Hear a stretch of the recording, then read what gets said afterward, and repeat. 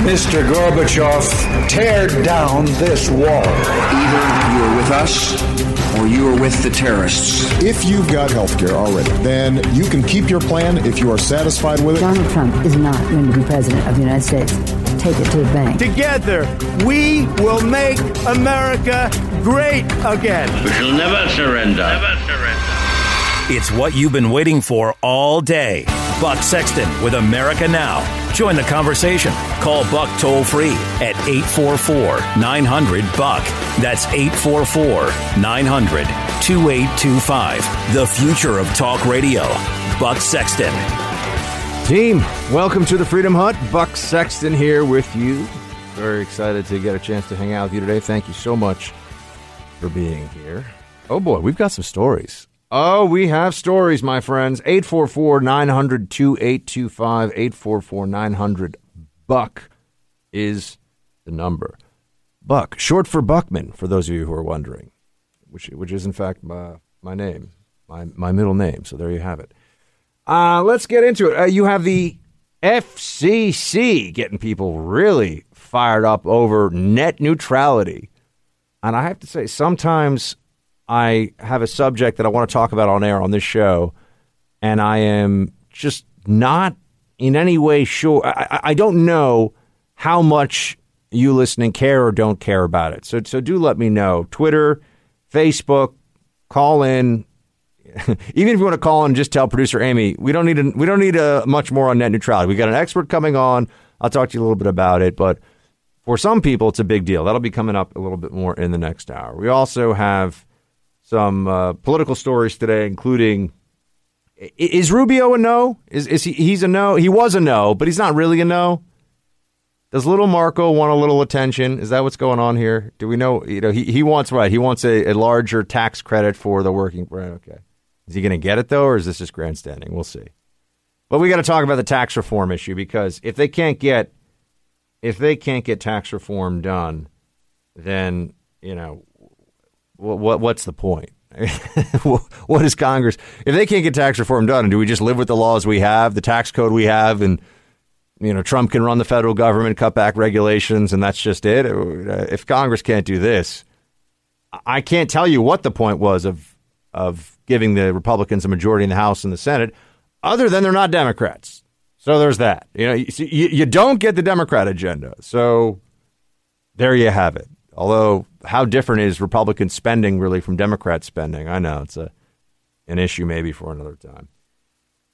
But the big breaking story that's up on Fox right now, which I want to spend a little time on with you, has to do with the whole notion of institutions, the DOJ, the deep state, the federal government, and what's really going on in the centers of power in D.C. right now. So here's the latest on this. And it just got released right within the hour before we came on air from Fox News. And it has to do with the James Comey, when he was FBI director, the James Comey edits to the charging, well, what would have been, it turned out to be not a charging document, but really an exoneration document, the James Comey edits to the statement on Hillary's email probe. This is what Ron Johnson, Senator Ron Johnson, who's chairman of the Senate Homeland Security Committee, released copies Thursday of the edits.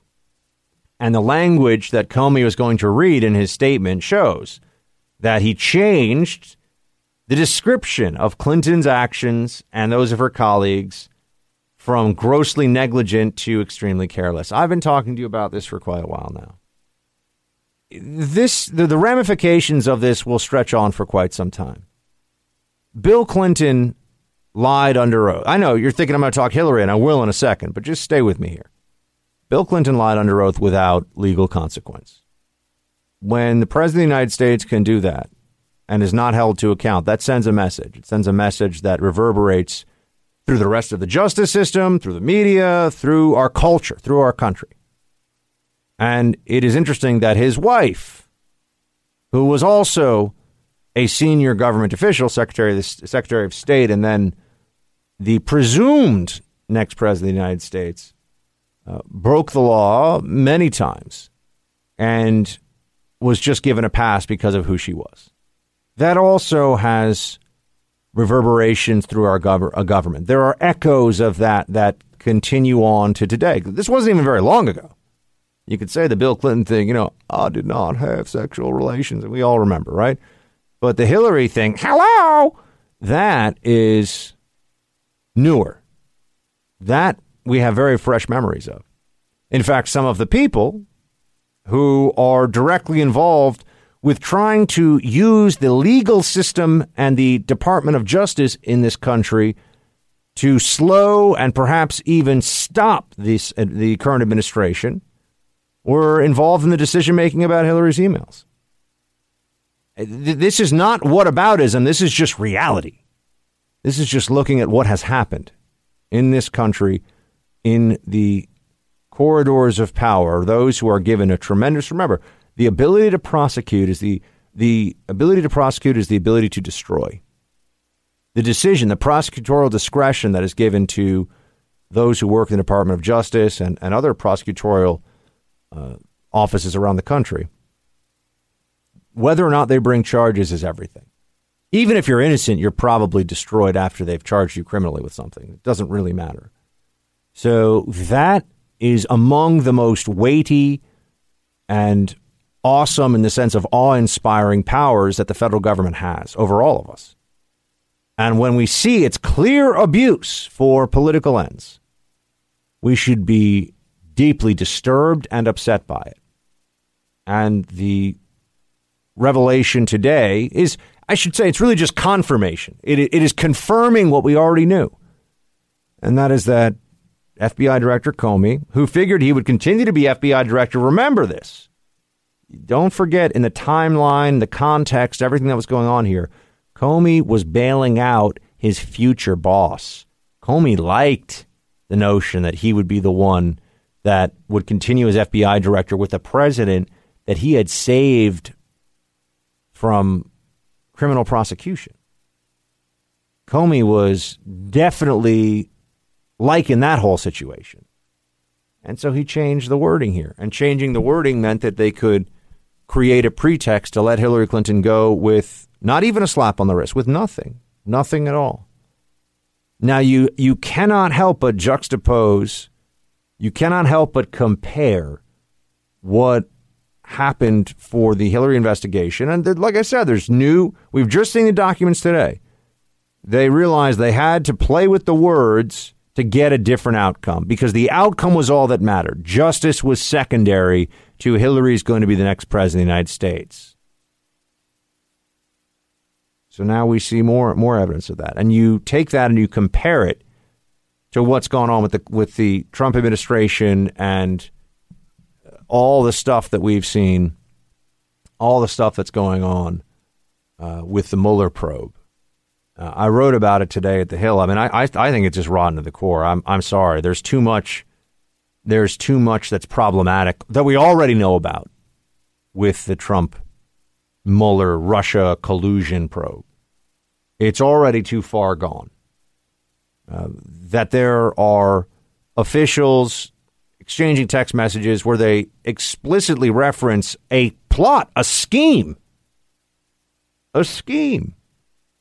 to force the president out of office or to erase the presidency, to undo the results of the election. And these are people that are very close to the actual investigation that could do that. As I was saying to you yesterday, the FBI is a big place, like 30,000 FBI personnel, something like 35,000, something like that across the country. DOJ is even bigger. I think DOJ employs something like 100,000 people. It just so happens that the handful of them who have the most authority and are the closest to the Clinton email investigation, sitting down with General Flynn during the interrogation, the Russia collusion investigation, and the counterintelligence investigation at the FBI and DOJ that led up to the Russia collusion investigation with Mueller. There are never Trumpers, anti-Trumpers, hashtag resistance people.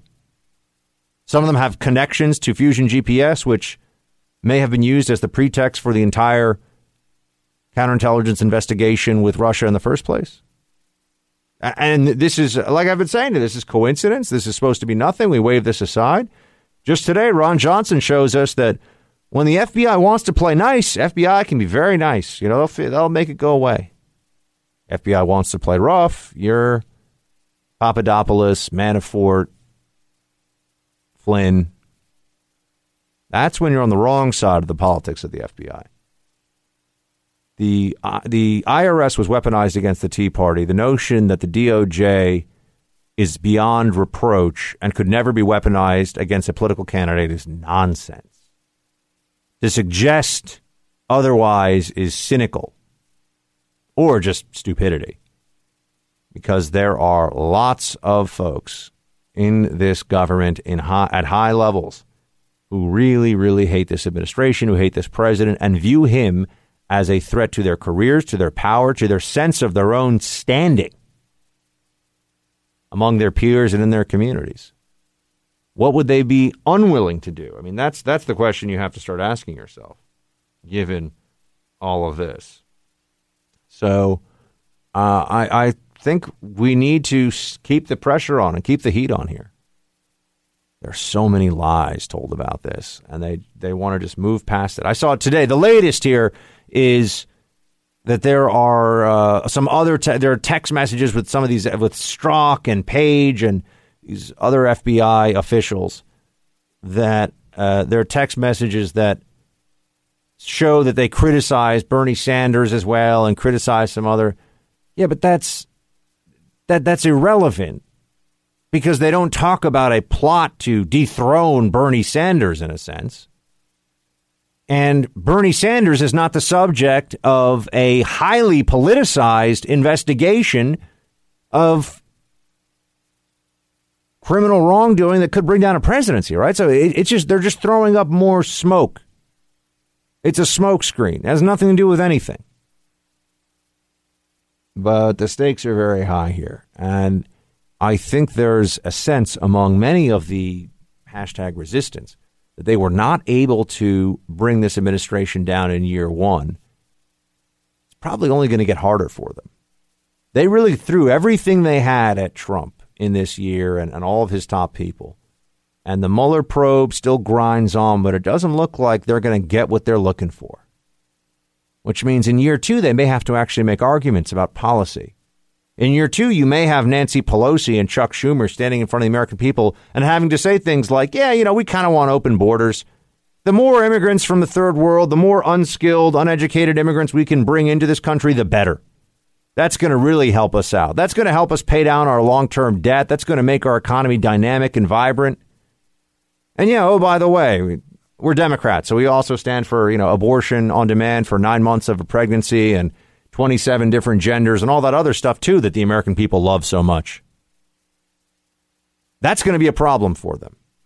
So I think there's also a quiet desperation among the anti-Trumpers who felt like the Mueller probe might be their salvation. I don't think it's going to happen. But I also want to point out how grotesque and dishonest this whole endeavor seems to me to have been thus far. We also have to talk taxes today. I got a lot of things I want to discuss with you. We'll have Andy McCarthy joining to talk to us about the Mueller probe here in just a few minutes. We'll get into the latest on the taxes. We're talking about Omarosa. Got some updates on that whole scenario. That's an interesting situation. And we have a lot going on, my friends. We have much to discuss here. 844-900-2825. All I want for Christmas is to have lots of fun chats with Team Buck here in the Freedom Hut. So call me. Tell me. I'd love to get a bunch of first-time callers this week, next week. That's the top of my Christmas list for right now. That and homes for all the abandoned puppies and world peace. So you guys can make at least one of those things come true. We'll be right back. Fusion GPS was a Hillary Clinton campaign vendor, and the Justice Department was working hand in glove with it, perhaps paying it money. I think that the suspicion is they were paying them money. Top DOJ official's wife is working with them. There was no distinction between the Hillary Clinton campaign and the Department of Justice and the FBI, and the goal was unified, which was to get Donald Trump. Forget about shutting down Mr. Mueller. Do we need to shut down the FBI because it was turned into a KGB-type operation by the Obama administration? That's Tom Fitton of Judicial Watch on Fox News last night. with the excellent Shannon Bream on her show. Now, a lot of what Fitton says there is true. I don't like this KGB FBI thing at the end because, yeah, everyone needs to. People who say that don't know anything about the KGB and how it worked or what it was really like. You know, this is. It starts to worry me. It's like when people say, you know, if someone disagrees with me on taxes, they call me a Nazi. Like that's not okay. This is too far, right? To say that it's a KGB-like operation, one would be more familiar with the KGB and realize that that's a really a defamation of the FBI. Now, I'm not saying there aren't people in the FBI or in the DOJ who weren't playing political games and weren't doing things they shouldn't have been doing, but they weren't, you know, holding anyone's family members under threat of assassination or something. I mean, the KGB did very, very horrible things, part of purges, part of killing a whole lot of innocent people. So let's not get it. No, people would be like, well, but then there was the internal versus the external wing. You know what I'm saying, right? The Russian secret police is not something that we should be comparing to the FBI. Nonetheless, he's right about Fusion GPS being far too close to the to the FBI and the Hillary campaign. And I just keep coming back to this. If the roles were reversed, Democrats would be completely losing their minds right now. If you had a Hillary Clinton presidency that was under siege from a seemingly endless special counsel investigation, and then it came out that the possible basis of the investigation was Trump campaign opposition research working with pro-Trump officials in the DOJ. It's all we'd hear about all the time. And then just take it a step back. Imagine if there were some senior people at DOJ that were just caught on text messages. You know, senior government officials at the Department of Justice caught on text messages saying, you know, and I mean senior, I mean at the very top. Not like, oh, a senior person that was there for 5 years. I mean somebody who's actually almost running the place. And we find out that they were saying, you know, how do we get Obama out of office? On government-owned property, I should note. Saying it in a government office on government phones. That would be a problem, I think. Right? We'd hear about it a lot. Let's see. We got Brian in Alaska, KENI. Hey, Brian. Brian. How you doing, Buck? Yes, sir. Hey, quick question for you. So what do you think about Mueller? What if he wants to smell like a rose at the end of this whole thing and files charges against Peter Strzok and his girlfriend and all this other stuff that's going on behind the scenes that we're just finding out about now? There's no charges that they could file against them, really. I mean, at worst, maybe there would be ethical, professional conduct violations, but there's no charge. See, this is part of the problem is that statist Democrats love to abuse discretion. You give a statist power, and they'll always hide behind, well, I had the discretion to do this. And that's what I meant about the prosecutorial power. It is so profound because prosecutors aren't really, you know, they can, if they can make a case, they can bring it against anybody, right? There's very little check on their authority. Go ahead. And the FBI can investigate anybody as long as they've got a criminal predicate for it. Right. So is it illegal for them to talk about politics at the FBI office? Nah, it's not illegal for them to say they don't like somebody or that someone's an idiot. And look, I don't want it to be illegal for FBI people to say that, but it does mean they should recuse themselves from any investigation that's highly politically sensitive. And, you know, these are distinctions. Right? Go ahead. Like Sessions did, right? Yeah, like Sessions did. Sessions recused himself. You'll notice, though, Loretta Lynch did not recuse herself from the Hillary Clinton email situation. So there's a huge double standard, Brian. We see it all the time, man. Thanks for calling in from Alaska. Hey, Shields high, brother.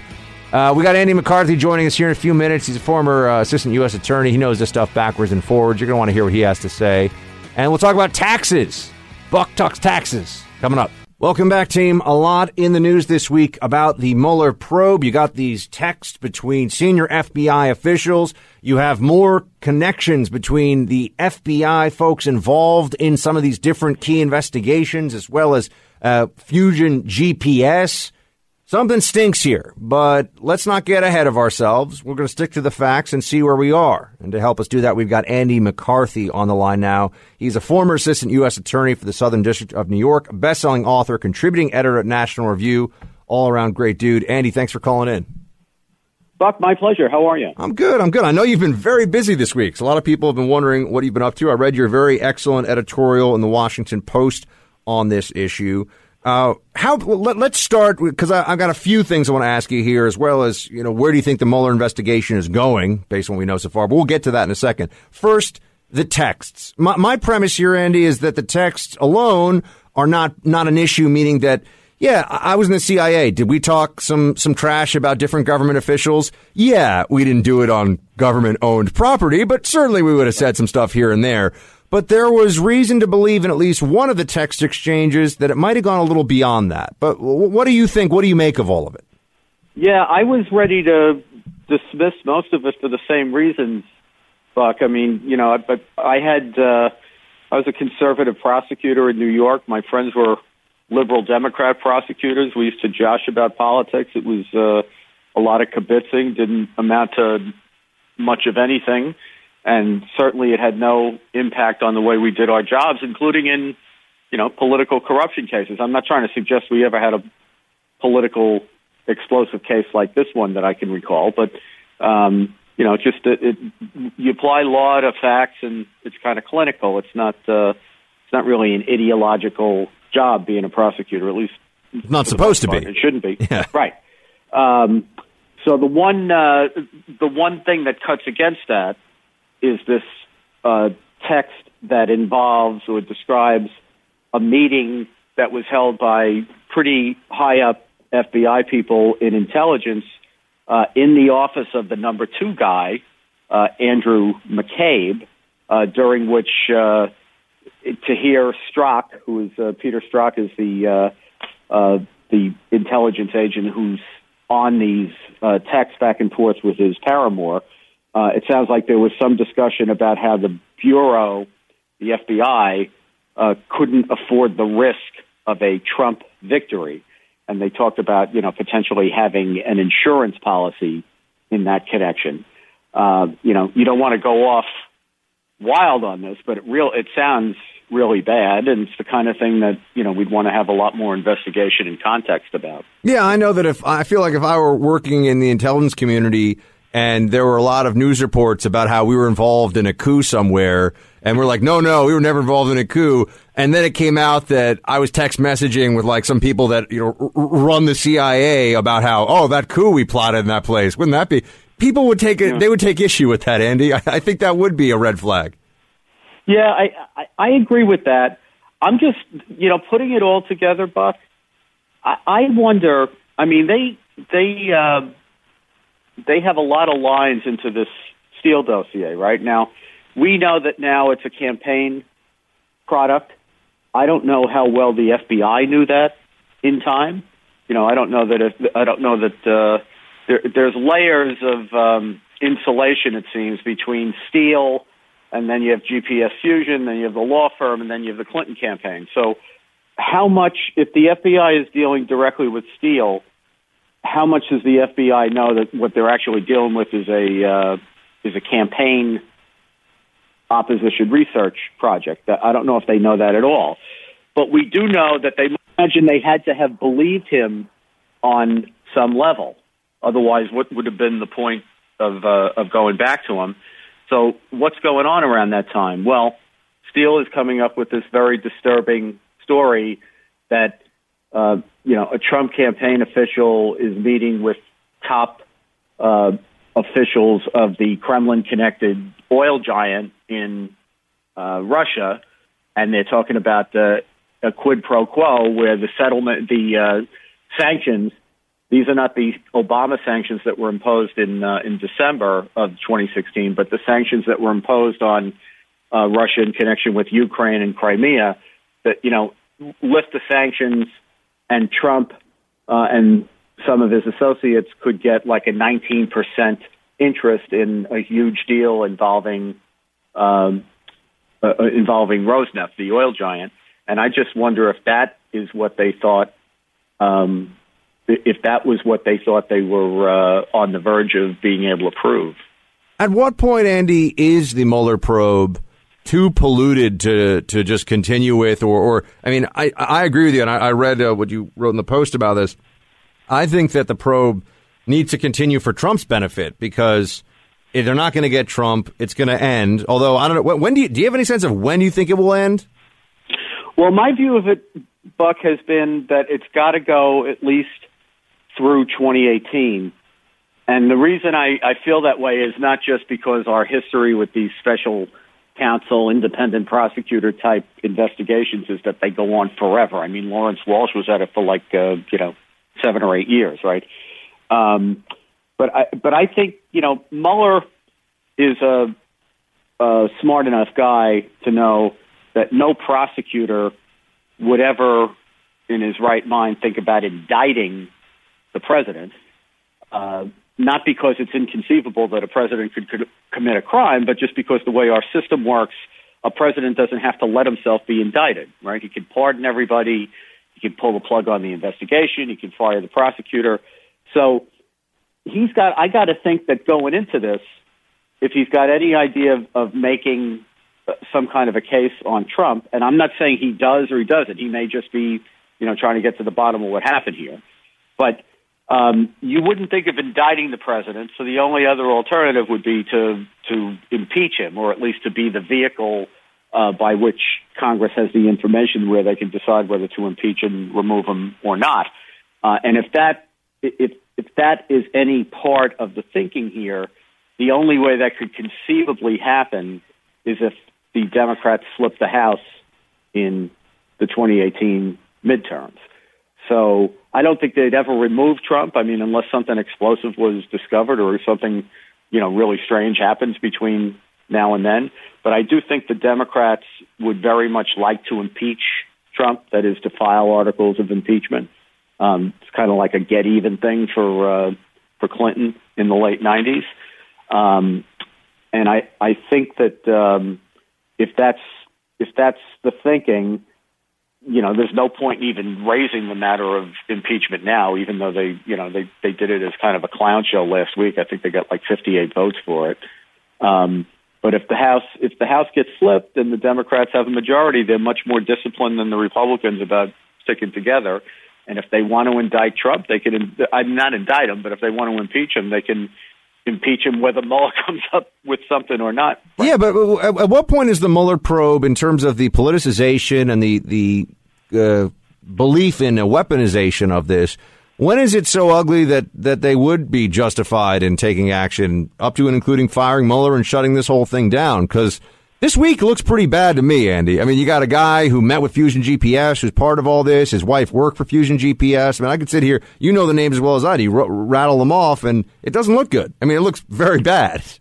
Yeah, but let's separate out what looks bad. It looks bad for the Justice Department and the FBI, but that part of it doesn't look bad for Mueller's investigation because he's, the guy that we're talking about is not a Mueller guy. Now, to my mind, what looks bad for Mueller is Strzok was on Mueller's case, but, from Mueller's perspective, on balance, he looks pretty good because what he found out about these texts, evidently, he got rid of Strzok. And, the other guy I think that doesn't look good in this whole thing is Weissman, Andrew Weissman, who's like Mueller's deputy, who was the one who had these celebratory email for Sally Yates when she insubordinately defied Trump on enforcing the travel ban, which to me is problematic, not just because on its face it's insubordination, which is terribly inappropriate for Justice Department officials. Let's remember, at this point, Weissman was a top official in the Obama Justice Department. I think he was chief of the major frauds or major crimes part of the Justice Department. But the other thing, Buck, is substantive. In the obstruction aspect of the investigation, one of the things that you have to decide is how much independence do law enforcement officials have from the direction of the chief executive? And that's a very loaded legal question, and how you answer it probably on that hinges whether you think the president can be charged with obstruction of justice or not. So to my mind, looking at Weissman's conduct in connection with Yates, it sounds like he's already, before he was ever on Mueller's investigation, he already decided that question, at least in connection with Trump. right? Because he's encouraging Yates that she doesn't have to follow the president's orders. So I think he's an inappropriate choice. I've thought he was an inappropriate choice from the beginning. I think Mueller's got kind of a blind spot for him, which is unfortunate. But other than that, if you look at what Mueller has done so far, he hasn't really laid a glove on Trump. He hasn't accused Trump of any wrongdoing. He hasn't even brought up Russia or collusion in any of the three sets of charges that he's brought so far. So as frustrating as this is for the president, I think his best play here probably is to ride this out and hope that Mueller gets to the end of the But you're telling me, Andy, anything. This thing could stretch on for years? I mean, I'm going to have to move to Switzerland. Well, look, Buck, we've all been here while these independent counsel things went on for years, and the Republican doesn't end, but it does make it difficult to govern. All right, Andy. Well, we appreciate it, man. Everyone should check out Andy's latest at nationalreview.com. Andy McCarthy, everybody. Sir, have a great weekend. If we don't talk to you again, Merry Christmas and Happy Holidays to you, Andy. Merry Christmas, Buck. Thanks so much. Team, we'll hit a quick break here. We'll be right back. Buck Sexton here. We've got some lines lit. Let's get to it. Evelyn in North Carolina. Hey, Evelyn. How are you? I'm doing great, Buck. Merry Christmas to you. Merry Christmas to you. Well, I'm a little concerned about our president because first they, were trying to get him on this Russian collusion thing, so they can't do that. So then the next thing I hear is there's 5 Democrats that want to impeach him, and they're trying to do that. They're not going to be able to do that because he hasn't done anything wrong. Then, now, with all this,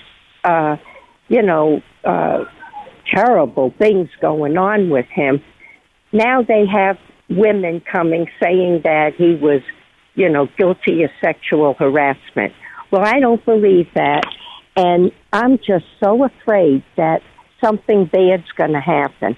And I want to know, what's your opinion? Where the heck is our Attorney General Sessions? I think he has to go.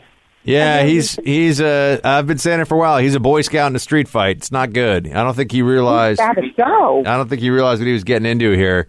And you look at the, say what you will about Eric Holder and Loretta Lynch under the Obama administration, and I've said a lot. They had that president's back all the time. They were always looking out for Obama and always looking out for the Democrat Party.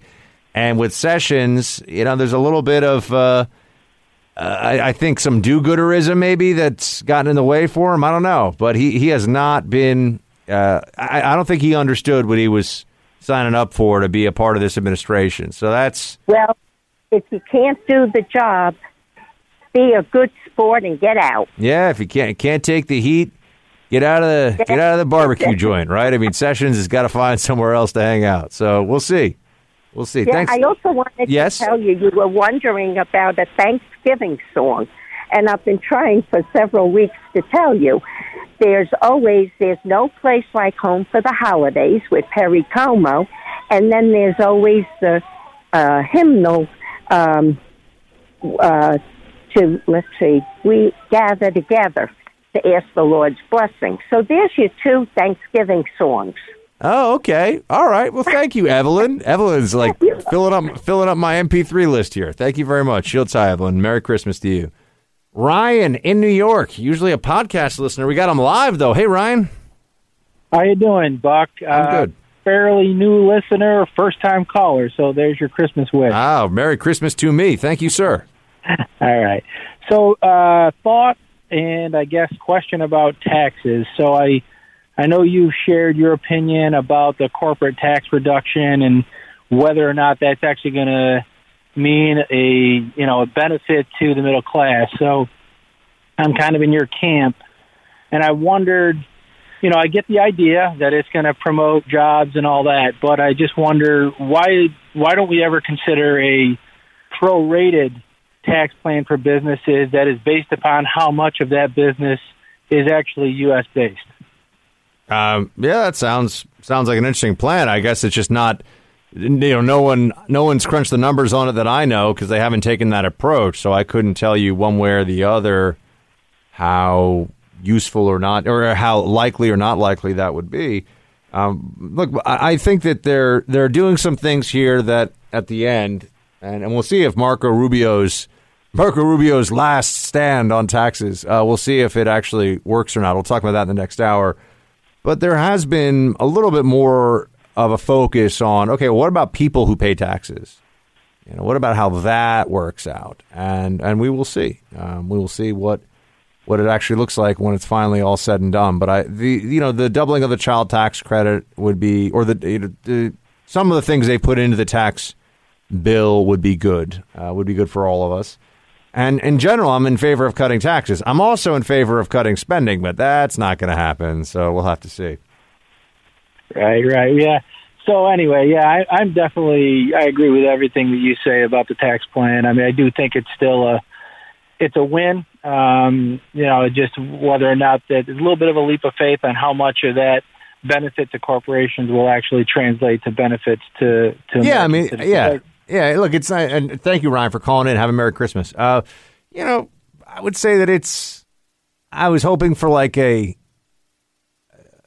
5-course meal, and, it's like a nice cheeseburger. I mean, I love burgers, don't get me wrong, but it's not, the 5-course meal would be flat tax, would be a 1-page tax code, would be some of the things that I'm old enough to remember because it was in the last election, everybody, the Republicans were talking about and actually saying they were going to do. I remember Ted Cruz talking about how they were going to abolish the IRS. Remember? Yep. Tyrone remembers. Amy remembers. Yeah, tax code would fit on a Post-it note. Remember? So I'm not trying to be, the tax code Grinch here, although that probably would make sense too. I remember what we were promised, folks. I remember what you and I, those of us who are conservatives, were told could happen with a Republican House and Senate and presidency, and it's not what we're getting. So, they can tell me a lot of things about how, oh, no, can't do that. Well, how about a little truth in advertising there, GOP? But, yeah, like I said, if they get this tax bill through, I'll take the cheeseburger. I'll take it. We'll talk about net neutrality. Oh, my gosh. Coming up. I dissent from this rash decision to roll back net neutrality rules.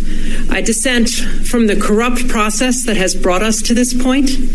And I dissent from the contempt this agency has shown our citizens in pursuing this path today. This decision puts the Federal Communications Commission on the wrong side of history, the wrong side of the law, and the wrong side of the American public. The future of the internet is the future of everything. The apocalyptic rhetoric is quite something, even by Washington standards. No, the FCC is not ending the internet, or as President Obama's first Federal Trade Commission chairman recently put it, the sky isn't falling, consumers will remain protected, and the internet will flourish.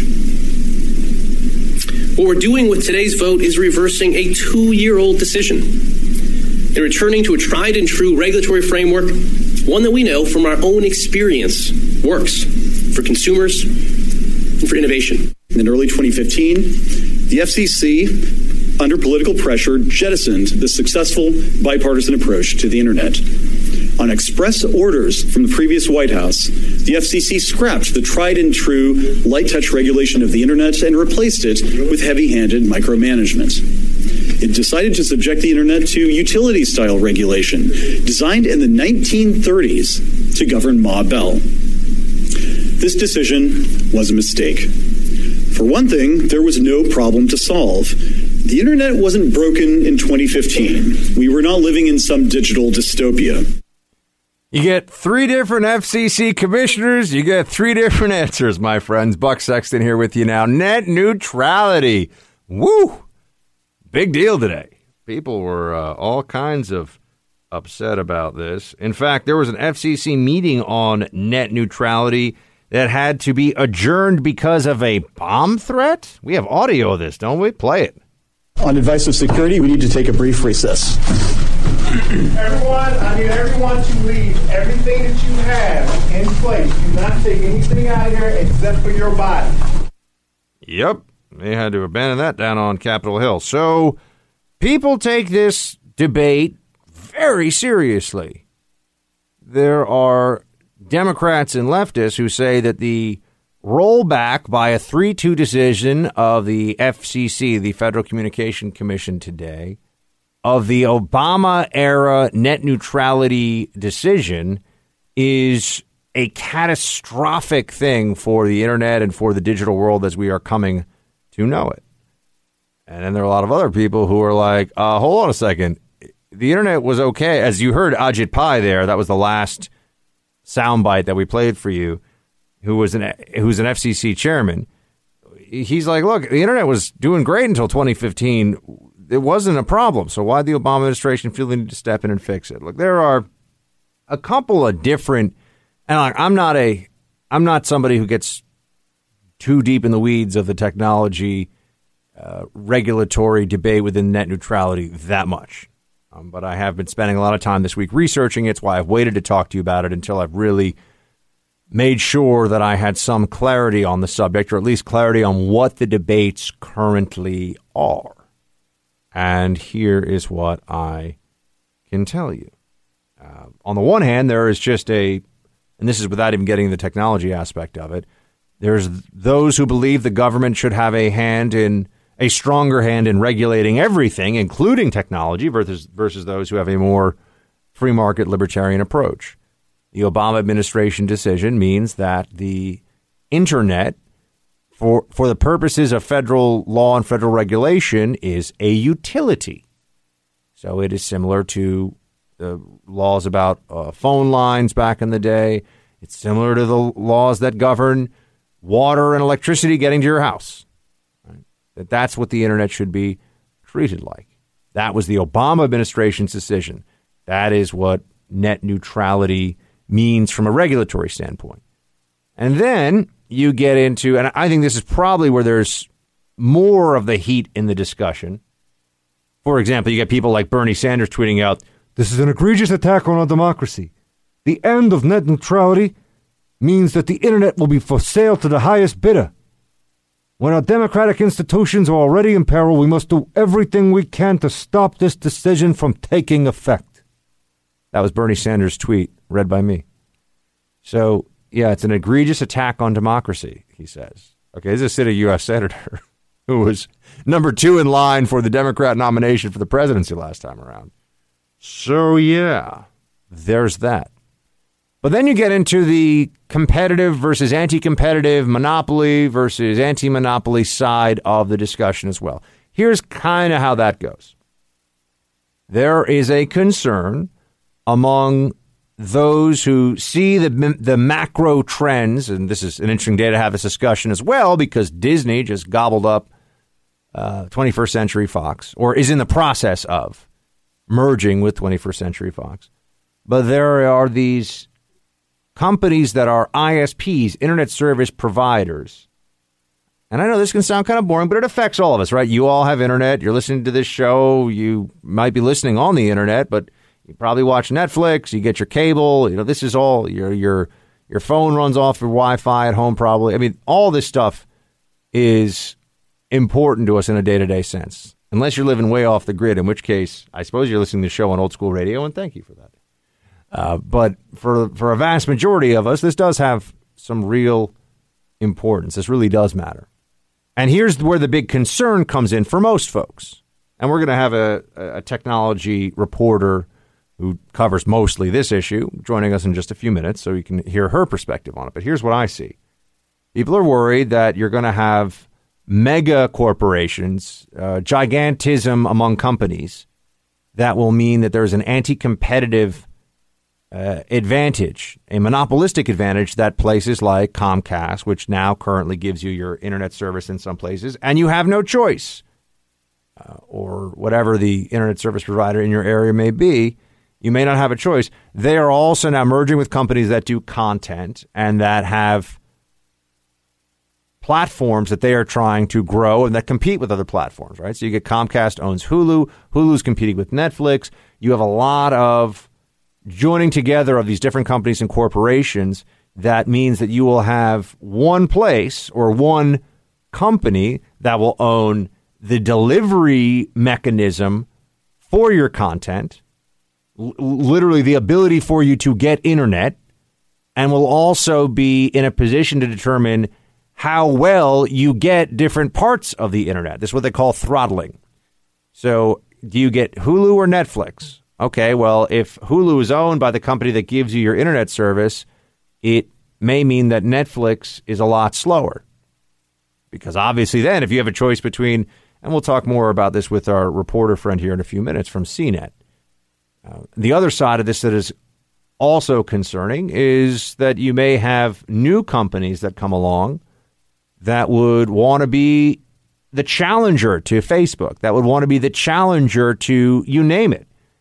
And if incumbents are able to get cozy enough with the major internet companies, right, the biggest internet providers, AT&T, Comcast, etc., then you have a situation where the internet, which has been such a massive laboratory so far of innovation, might be in a position where the big companies say, well, that little social network that's coming along, make sure that their traffic, they're competing with us, so we want their traffic to be 1/10 as fast as ours. Or, we want their internet speed to be 1/10 our speed.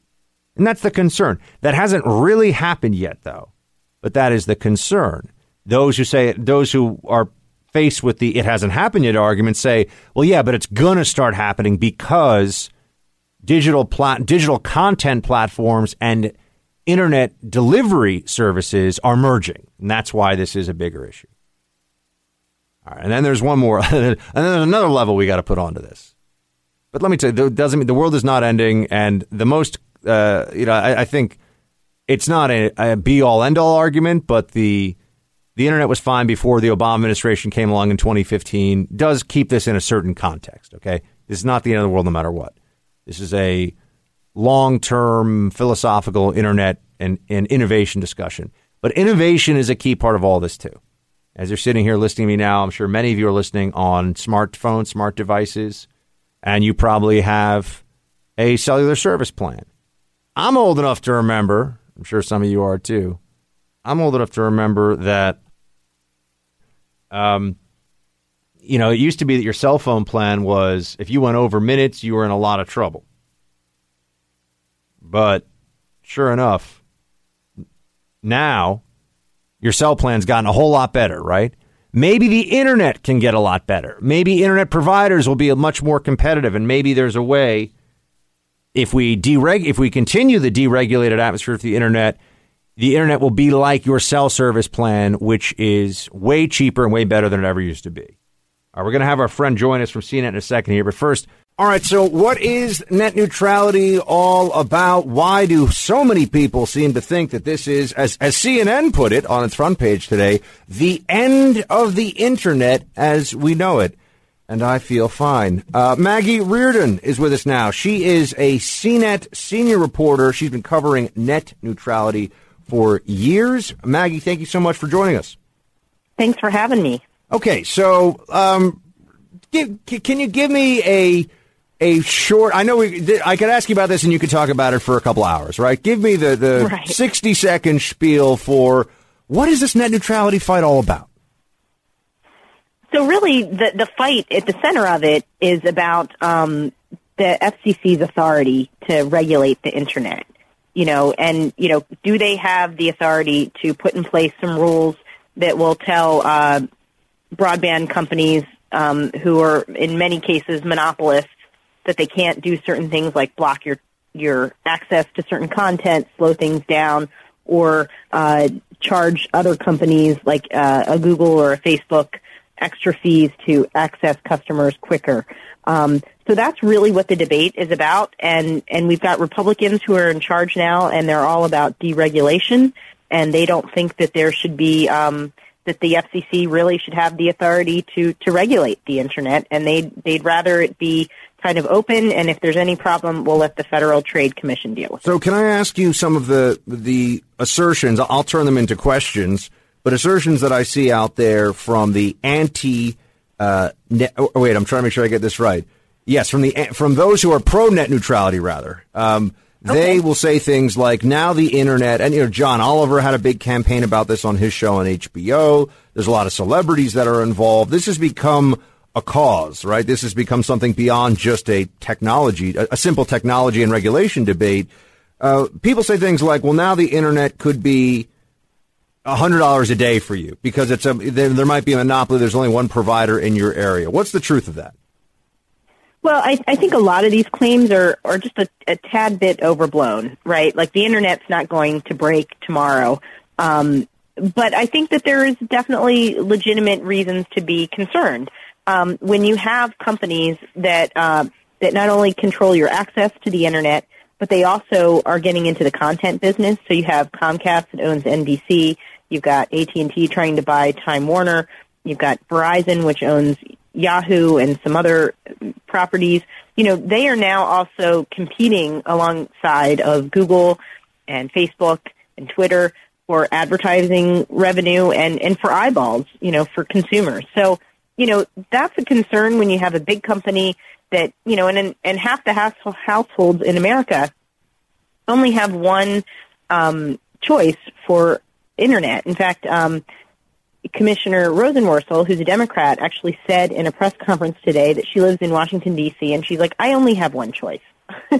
And so if my provider decides to monkey with my traffic, I don't have a choice to go someplace else. And that really is what the question is here is we don't want a situation where you have companies that are large and powerful dictating people's access to the internet. For the folks at home, just so I can bring this back down to the day-to-day, right? Because I think people hear net neutrality and, well, it's funny actually because some people were completely freaking out today about it, like a nuclear war had been declared. But generally, most folks who are doing other things are like, okay, net neutrality, how much does this matter or not matter? And so for those listening, it could mean that if your internet service provider is Comcast, and Comcast owns, Hulu, right? Now, all of a sudden, when you go to watch something on your smart TV, Comcast could decide, you know what, we want Hulu to just start beating out Netflix for market share. So you want to turn on Hulu and watch The Strain, for example, which I do watch on Hulu. It's going to be crystal clear, perfect HD. You go to your Netflix, though, in the Comcast areas, and all of a sudden it's going to be kind of fuzzy, like you're watching a TV from the early 90s. Is that possible? Is that something we should be worried about, Maggie? Possible. And what's interesting is it's already happening to some degree. You've already got companies like AT&T, for example, that owns DirecTV. They are offering their DirecTV service over their wireless network to customers, and they're not charging anybody. They're not. That doesn't count against your data. Well, that if you are going to try to stream Netflix, it does count against your data. So, they're already picking winners and losers. Now, to the average consumer, some folks might say, well, that's fine. Like, I like that DirecTV is not going to count against my data. But what it really does is it starts to, over time, limit your choices, right? So then maybe not as many people will subscribe to a service like Netflix or whatever the new startup is. And so then you have fewer choices. And what ends up happening, and this is why, again, this isn't something that is, tomorrow everything's going to be apocalyptic on the internet. This is something that's going to take time to really play out and see where the industry goes. But we could find ourselves in a situation in 5 or maybe even 10 years where the internet looks very different than it does today, where it's more curated and you've got big companies that control pretty much where you go and what you see online. We're speaking to Maggie Reardon, who's a senior reporter at CNET. She covers issues of technology, including net neutrality.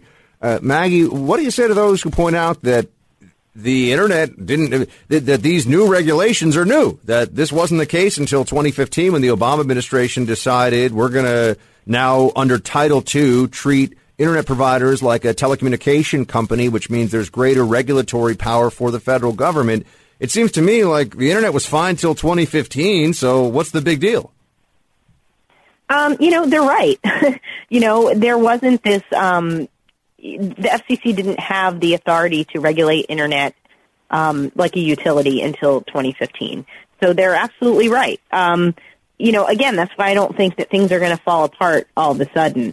But But I do think what most people would agree on is that sort of those basic rules of no blocking, no throttling, that those, we should have some rules of the road. And do you think transparency is enough? I know that's a big part of this discussion, right? That if I don't, not to pick on Comcast, although why not? If Comcast is throttling Netflix for the benefit of Hulu, that would be okay, but they would have to disclose to their customers, hey, we're slowing down your Netflix on purpose. Do you think that would take care of the problem? Because then the market would at least have the information, or the people in the market would have the information to make informed decisions. Yeah, I don't think that transparency is going to be enough. It seems like we need to have real rules of the road here, and that this might be something that Congress needs to step in and clarify.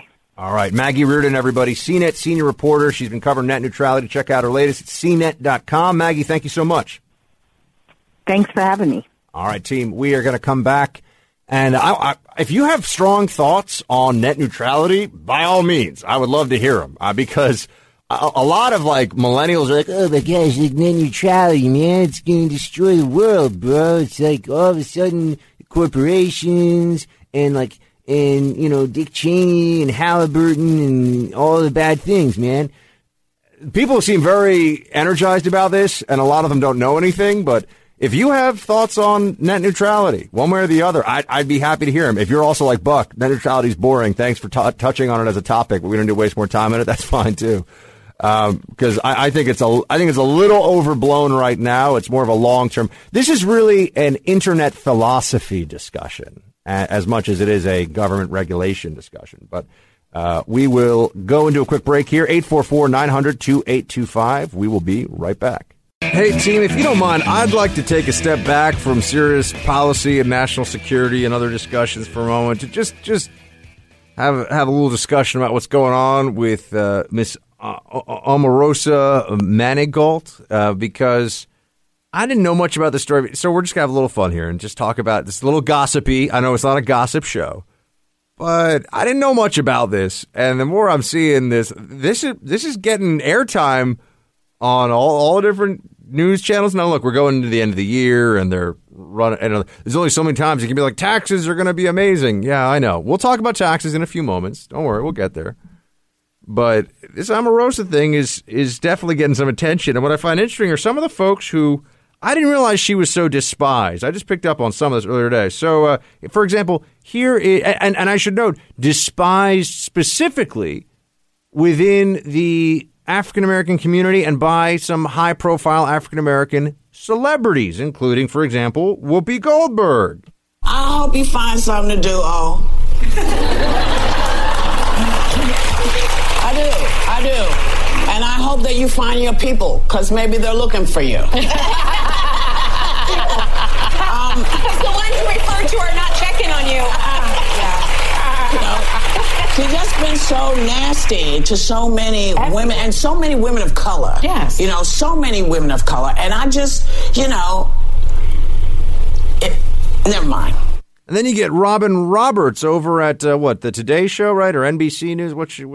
Good Morning America, not the Today. The thing that is not the Today Show. And she had some stuff to say, too. She said this. And the fourth time could be the charm. Yeah, so she said she has a story to tell, and I'm sure she'll be selling that story. We'll see. Well, yeah, she will. Bye, Felicia. Now to a new study. Okay, now first, Tyrone, bye, Felicia there. That was not a friendly remark. No, not at all. Explain it. What was the bye, Felicia there from Robin Roberts to Omarosa? There in the movie Friday with Ice Cube and Chris Tucker from the late 90s, there was a character named Felicia who was kind of a freeloader, and whenever she would ask for things, the way to get rid of her, you would say, bye, Felicia.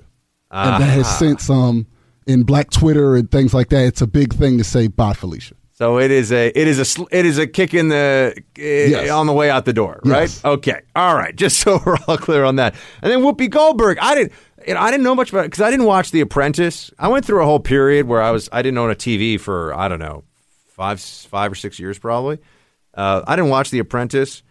I didn't own a TV of any kind, smart TV, nothing. I wasn't even just a cord cutter. I did not own a television, which I used to like to say on radio a lot, and then people got annoyed with me saying it all the time.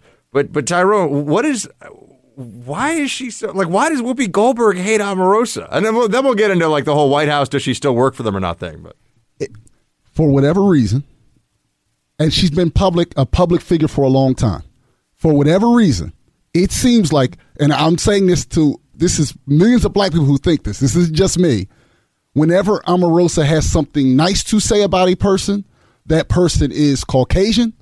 And whenever she has something negative to say about a person, that person is always black. And that's how she was on all the reality shows. And I guess that's the way she was able to stand out.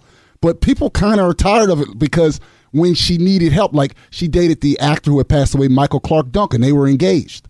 When he passed away, she kind of came to the black community for support. And then as soon as she could, she's now in public talking bad about a black person. That's just what she does. And what is the latest on her status in terms of the White House and the stories you're talking about yesterday? My understanding is that she was not. Secret Service says they didn't remove her, but they did pull her creds to get into some parts of the White House. And maybe she had words with Kelly, and maybe, what do we know?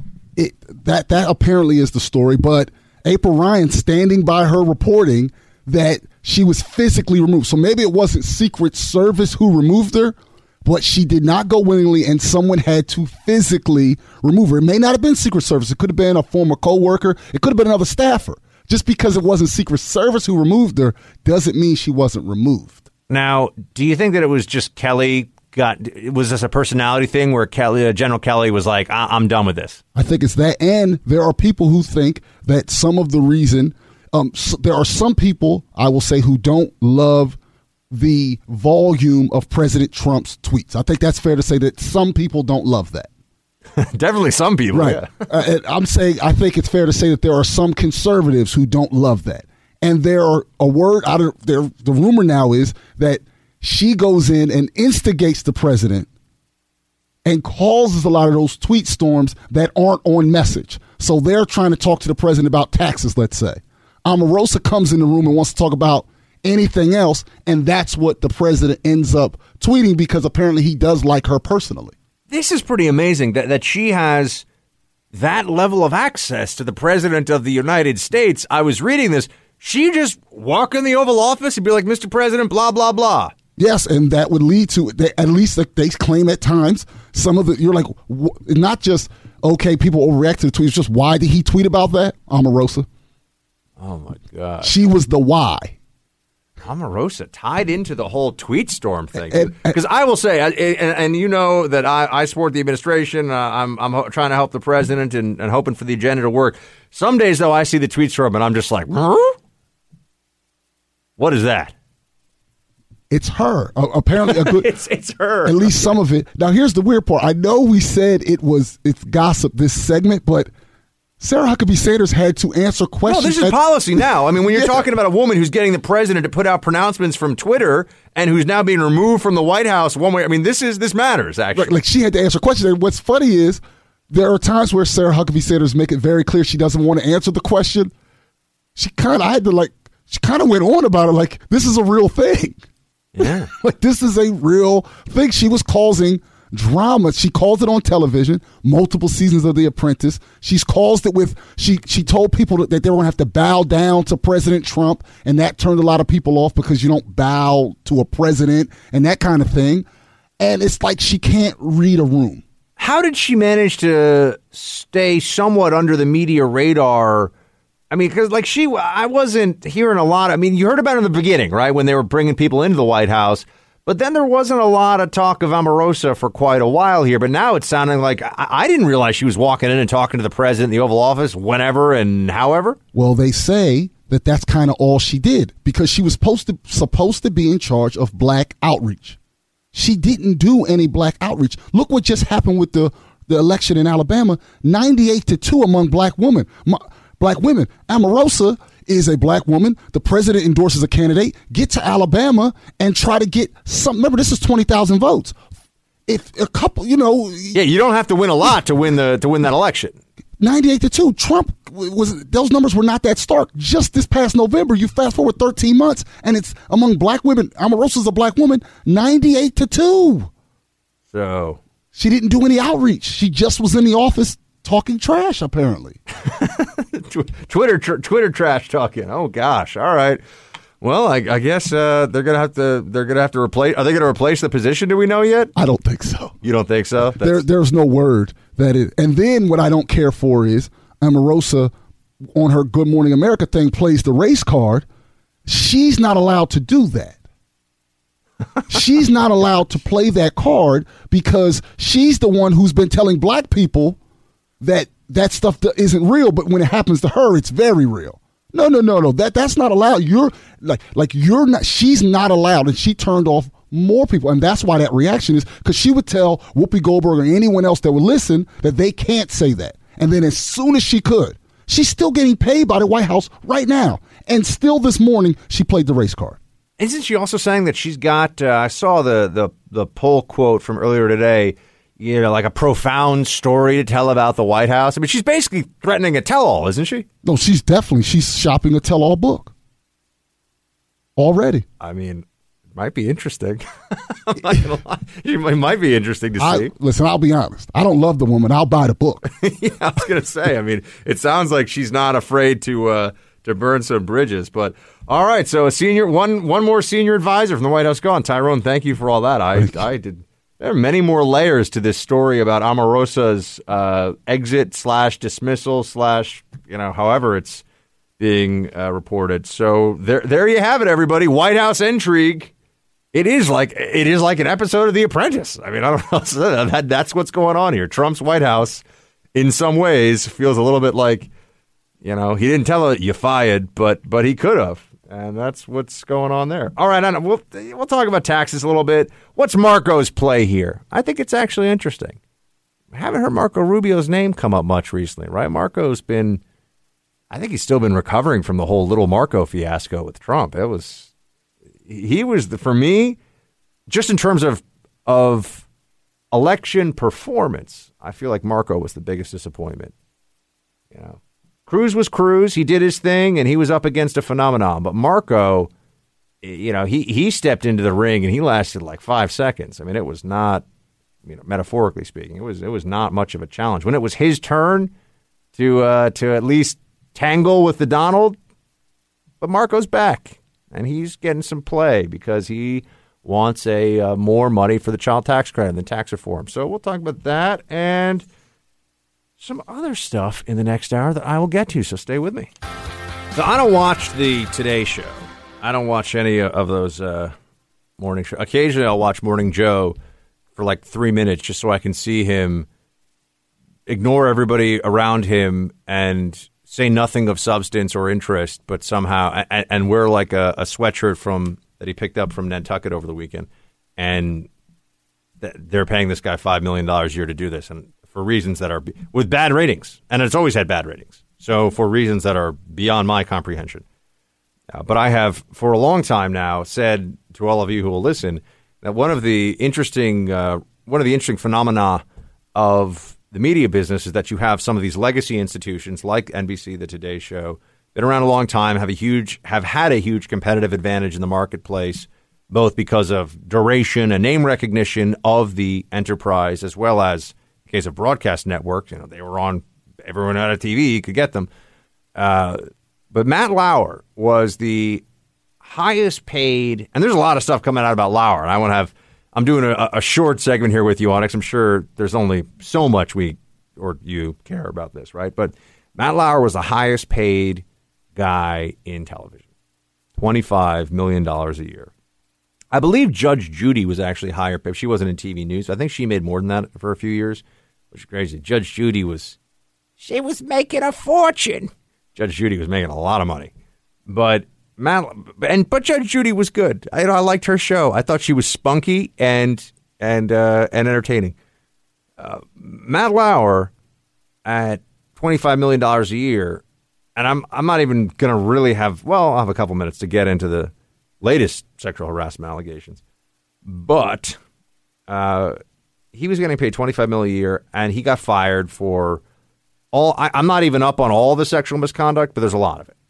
Just this guy was sleeping with women, threatening women's careers who wouldn't sleep with him, sleeping with, assaulting women. I mean, just the allegations are Myriad. A lot of them. But Lauer gets fired. He's making $25 million a year. And since he's fired, the ratings on the Today Show go up. So someone explain this to me. How was this jerk worth $25 million a year? What executive made that brilliant decision? He's gone, so he's no longer a part of the Today Show enterprise. And it's not that the ratings even stayed the same. They are up. More people want to watch the Today Show now that he's gone. So this is where you start to wonder, like, how is this possible? I should note that a while ago, a similar situation, there's no sexual assault allegations or anything like that, but I think Bob Schieffer was took over after Dan Rather had to leave CBS, because remember the whole fake news thing at CBS News with Dan Rather, the National Guard documents? They replaced him with Bob Schieffer, and then they brought in Katie Couric, whom they paid $14 million a year to do that, and the ratings tanked. And her ratings were always worse than Schieffer's, and Schieffer was getting paid a fraction of what they were paying Katie Couric. So it's just a guessing game, and it's really about how much the executives who have these legacy media institutions think someone should get paid, and that's what they get paid, because the advertising revenue for the show is $200 million a year, $300 million a year, whatever it is, and someone just gets to determine, what they have to pay talent, and there's really not a lot of accountability. And with the Today Show, I just think it's astonishing that this guy was so highly paid. And what better test can you have than he's gone and it doesn't matter? In fact, it's better. Better off. They could have saved themselves $25 million a year by just not having Matt Lauer on the show at all, apparently. And it just goes to show you, he was protected from on high with an NBC. That's what this really was. That's why he was paid what he was paid. That's why he was able to keep the job that he kept. That's why he was able to chase away any rivals, anyone who could have done his job, who was up and coming, made sure that they got shown the door. Because Andy Lack, I think it is, over at NBC was, and before that it was Jeff Zucker, very close with Lauer, and they get to decide. And people in this business, their careers rise and fall based upon the whims of these executives. So that's one thing I think about Matt Lauer. It's interesting. And the other is that the stories that come out about this guy are so over the line and so grotesque. And I just think it's interesting. You got Katie Couric, who built a huge career on, I'm not even sure what exactly. I don't know what Katie Couric's particular skill is other than just endurance in the industry, probably, making sure that she was friendly with the right people. It's true of a lot of people in the news business, male and female. I'm not really sure what her particular skill is, but she's saying that she will respond to the whole Matt Lauer situation when she feels like she can, when she can handle it. This is now the new tactic, because we've gotten wise to I had no idea any of this was going on. We've heard this from some of the, like Savannah Guthrie and some of the others. I had never heard such a thing. Please. People knew. They covered up for him. Because they like their privileged position. They like the big paychecks. They like being famous. And they have no morals or scruples. And the little people along the way, so-called little people, those who are just trying to make a living, just trying to show up, not get fired, keep a job, pay their rent. Particularly in this case, the females that would do that on the Today Show and other places where they worked with Lauer, they are sacrificed. And the women who could say something and stand up, people like Katie Couric, I think that there should be much more opprobrium. There should be much more of a public hearing, if you will, about their lack of courage. Those who could have said something and said nothing. And when I mean could have, I don't mean, they could have been brave and spoken out. I mean, like Katie Couric is a multi-millionaire who wasn't going anywhere in the business. She could have said something, but she didn't. Lauer. Man, you know what it is, too? I'm not going to lie to you guys. Never liked that guy. I don't know him, but never liked him on TV. Never liked his persona. Always thought it was just a construct. Like, yeah, this is the guy that you all have to watch on television because he's so good. At what? At what? I need someone to explain this to me. But then again, I think most of the really famous comedians these days aren't funny, so that's right. Bah humbug Buck. I'll be right back, everybody. Stay with me. It's not over till it's over, but it's really, really close. We're hearing some really good things last night and this morning off of the Hill. What'll happen, we think now, is that it should be reported out today, which would give both the House and the Senate a chance to vote on Monday and Tuesday of next week, and that's when it would be over. But it sounds like they made a great deal of progress in the last 24, 48 hours, and we're very close to a finished deal. That was Budget Director Mick Mulvaney. We got a few days here, folks, for taxes. Will your taxes go down? Will the economy get a big old boost from better tax rate, more competitive corporate tax rate? Will this help make the economy great again? Although the economy is already really good. I mean, by all the standards we have to judge it, I think there's some bubbles that are in place. I think there's plenty of reason to have a bit of trepidation about where this is all heading in the future. But, in the meantime, it's pretty good, right? Unemployment's super low. Stock market's super high. If you want a wild ride, you can invest in some Bitcoin, see what happens. I mean, people say it could be up 10x in a year or two. People say it could go to zero. So who knows? A lot of stuff going on with the economy, though. And I would note that this tax bill should be very helpful. And I try to maintain some degree of skepticism about it because I think that in our particularly tribal political culture right now, there's a sense of, everything good or everything bad, depending on which side of the aisle you sit on. And I say, look, when it comes to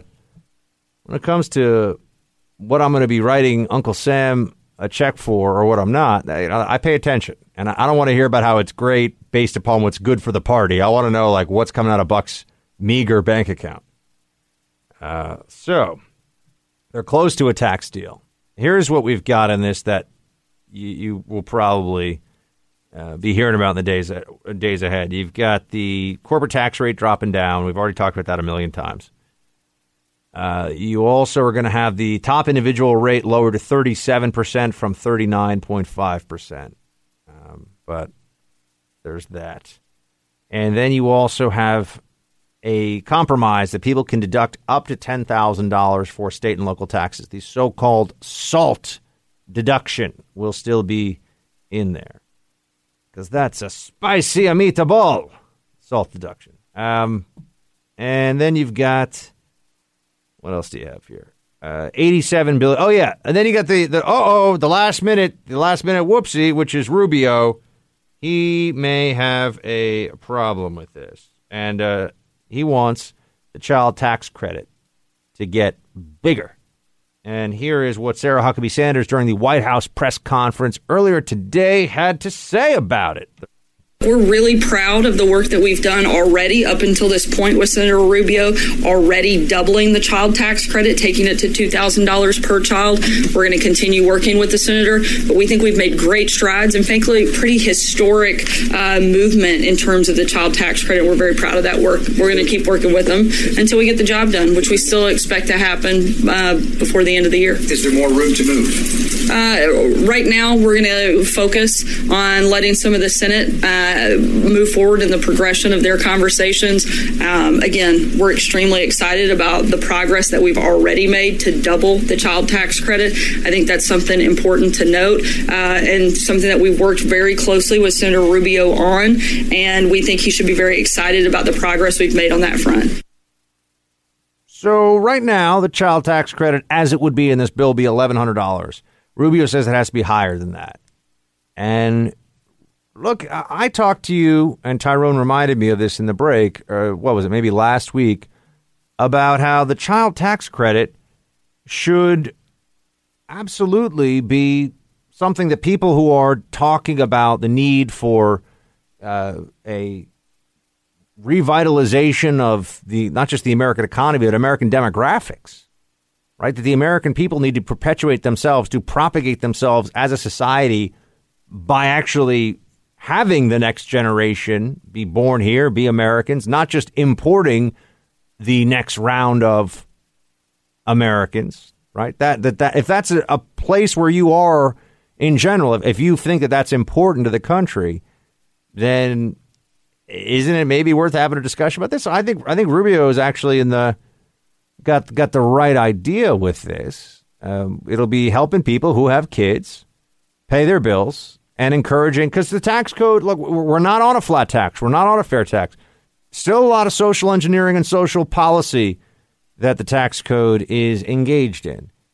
So if that's the world we're going to be operating in, and it is for the foreseeable future, encouraging people to have kids and encouraging people to be able to afford the rearing of those children seems to me to be a worthwhile thing, right? If we're going to have people freaking out about state and local taxes, which Tyrone's shaking his head, yes, I know, homeowner, we got a homeowner here, not me. Amy, you're a renter, right? Yeah, and I'll be renting forever. I'm never going to own anything.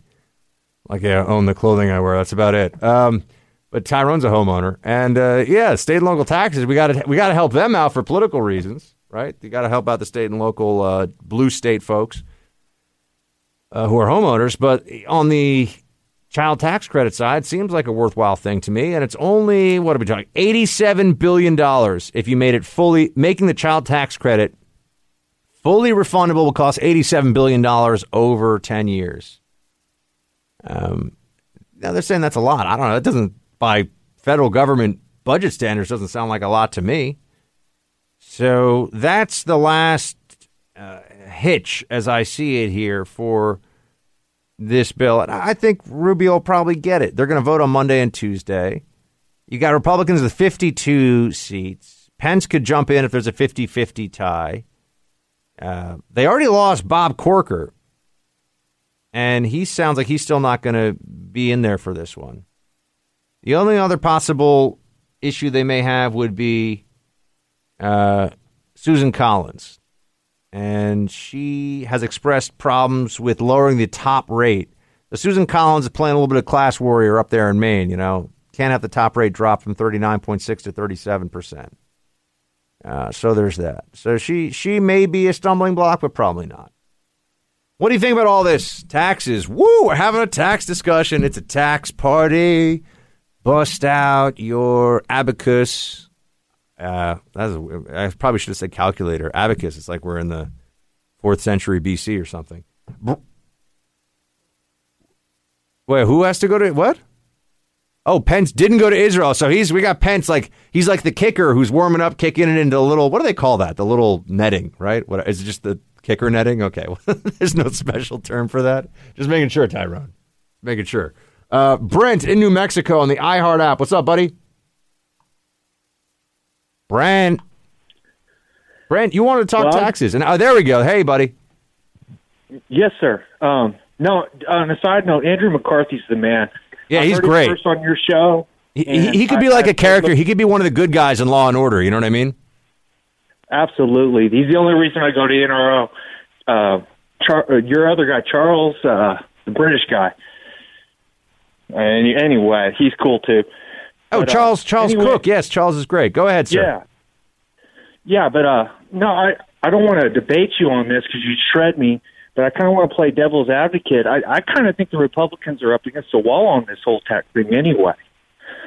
I mean, they're having to pass this thing to reconciliation, which means it has to be budget neutral. So they're having to do this whole corporate tax rate thing, cut stuff on the side before they can pass it. And there's no way you're going to get 7 to 9 Democrats to pass something for the middle income tax bracket, regardless, because that's too much money. And if that passed, Trump would cruise to 2020. You know what I mean? It's like a double-edged sword there. I just don't understand how they could get it done and keep it in budget, cutting taxes for everybody, because that's where the meat and potatoes is. And even if they did it, they tell you they're coming after your Social Security, your Medicare. Well, this is Brent. I think we actually have a lot of we line up a lot in our concerns and possible criticisms of how this is all going down here. Because the notion that they're kind of tying their own hands and saying, see, look, I can't do anything about this, right? That they have to pass this. They set it up so that future spending is out of their hands, right? That's what they're saying, because they're saying that spending is essentially baked into the cake. It has to be budget neutral. Says who? They make the budget. This is kind of nonsense. This is a trick, right? Do you see what I mean about how they're tying their own hands? The Congress, so that they won't have to, because neither side wants to deal with the fact that we are spending ourselves into oblivion and that younger generations, and people don't like to hear this, are paying for current generations' health care. That is what is going on. And future generations are going to pay for current generations' much lesser health care and probably Social Security benefits. So right now, there's a political incentive to push this off into the future and say, oh, we can't do anything about it because it has to be budget neutral. They're the ones making the budget, right? They're literally making rules for themselves and then saying, well, sorry, because of that rule, we can't do anything about it. So that's just one thing to keep in mind here. And yeah, I've been saying all along, this should be focused. Buck, I'm sorry, go ahead, sir. Yeah, but Buck, that's the only way. In order to get it to reconciliation, they can get 51 votes. If you want to disregard the budget, they have to get 60, right? Yeah, but what I'm saying is they could cut spending and make more room for other things, but they won't touch it, right? So they're creating the artificial constraint. I understand what you're saying, which is that they can't add to the budget, and that's why it has to be done if they wanted it with 51 votes instead of 60. But the point I'm making is that if they're willing to deal with the fact that we've got all this spending, they could make room for other things to do in terms of cutting. But also, by the way, the notion that the spending that they currently have is sacrosanct and that that's just the way it's going to be is crazy because we're $20 trillion in debt. See, this is the problem all along has been that we are in a push-pull situation. Everybody wants tax cuts, or at least everyone on the right wants tax cuts. And a lot of Democrats do, too. They're just lying about it. And nobody wants spending to be cut because that's not popular. You know, we want Santa Claus. We want free stuff, or we want more of our stuff that we can keep. But we also want the government to give us stuff on top of that. And this is a situation that's not going to get resolved anytime soon because right now, what's popular? Cut some taxes, keep spending a lot.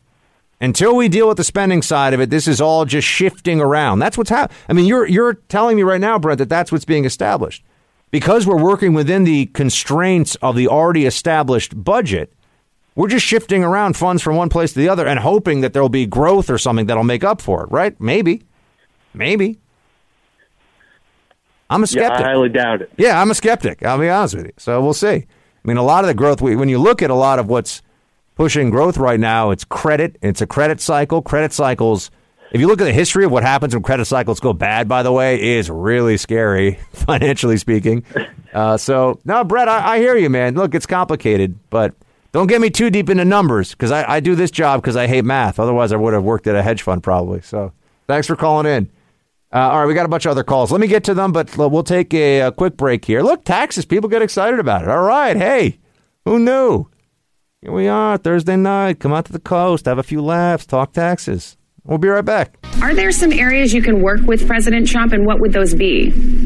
Well, I think that we have to find any number of areas. I mean, I'm not going to rattle off right now, but I've told and I've consistently said this, even in the primary, that if the president has things on his agenda that I think are good for the people of Alabama, then I'm absolutely going to work there with him. You heard Senator Schumer, the Democratic leader in the Senate, wants Republicans to not vote on tax reform till you get there and you can cast a vote. Just quickly, do you agree with that? Do you think they should wait? Oh, I'm going to just let that play out. I really don't have a position on that. Doug Jones is kind of like, yo, hey, you know, like he's up there. I just won this crazy Senate race. I'm a Democrat, and I'm trying to seem like a nice, reasonable guy right now. So why don't you just back off? All right, it's Christmas time. He's up. I have basically nothing to say on taxes. Stop asking me questions, members of the press. That was what I got from that Doug Jones exchange, because Senate Minority Leader Chuck Schumer and also Elizabeth Warren are saying that Republicans shouldn't have their tax vote until Doug Jones is seated. Like, that's funny. That's funny, Democrats. You're so cute with that. Like, yeah, they would do that just because they want to not be able to pass it to make you happy. It's pretty funny. Schumer, Schumer is so shameless and so lacking in principles, and same with Warren, that you almost have to respect it. Like, there's a party that has to be like Chuck Schumer. Wow. Steve in Massachusetts, WHYN. What's up, Steve? Hello, sir. Hi, can you hear me? Yeah, we can all hear you. Okay.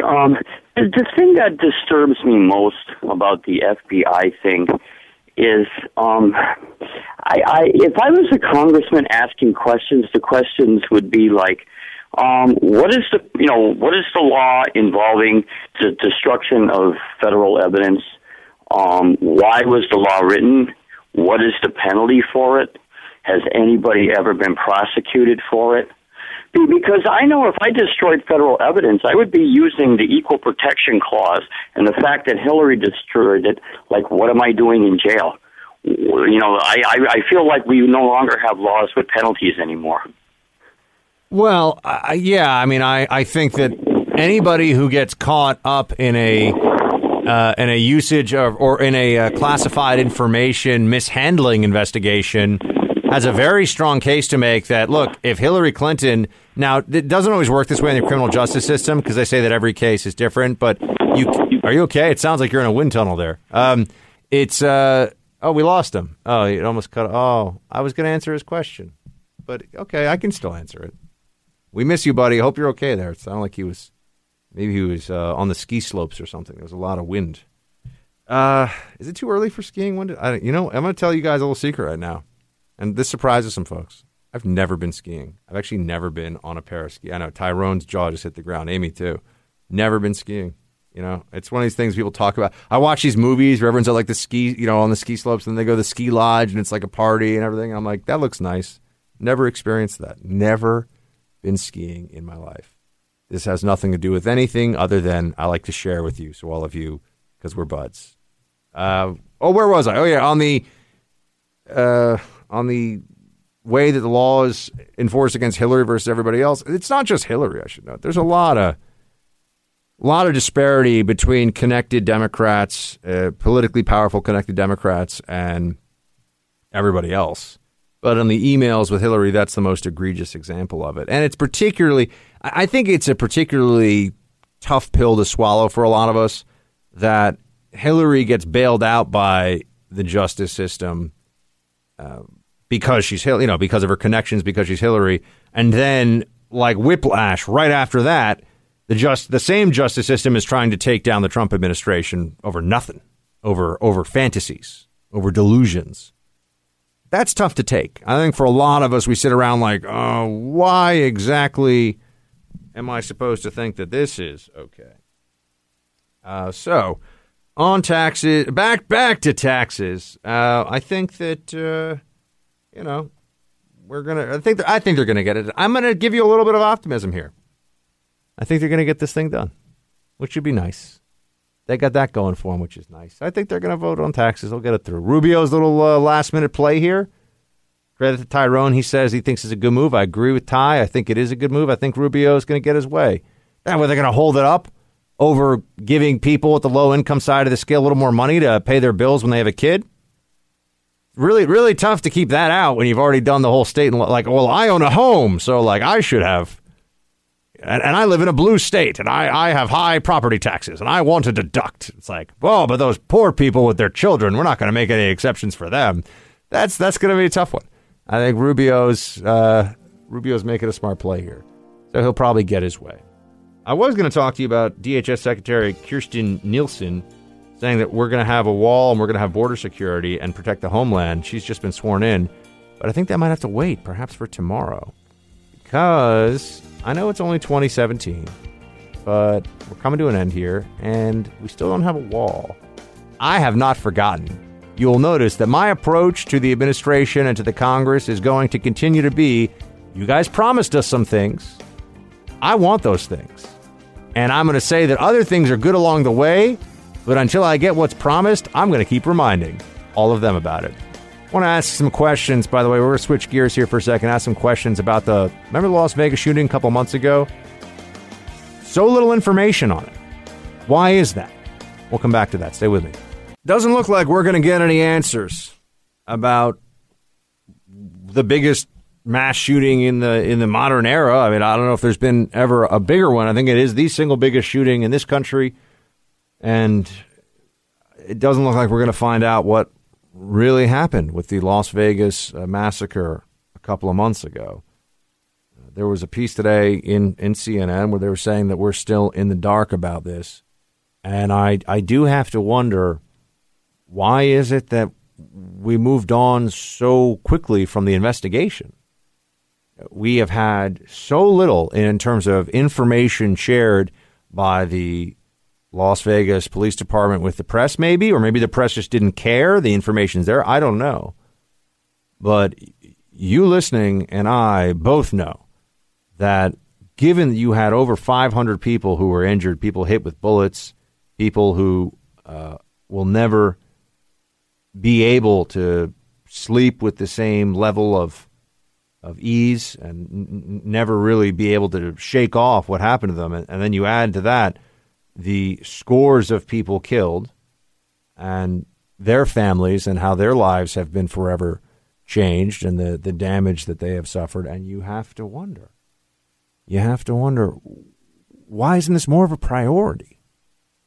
I'm not doing a conspiracy thing here. And I know that it's a fine line for some people between asking questions about a really sensitive incident like this, an incident that's so tragic, and making it seem like you're just running around and throwing gasoline on the emotional fire here. But I just would like to know how it was that Stephen Paddock brought himself to get all those weapons up into that hotel room.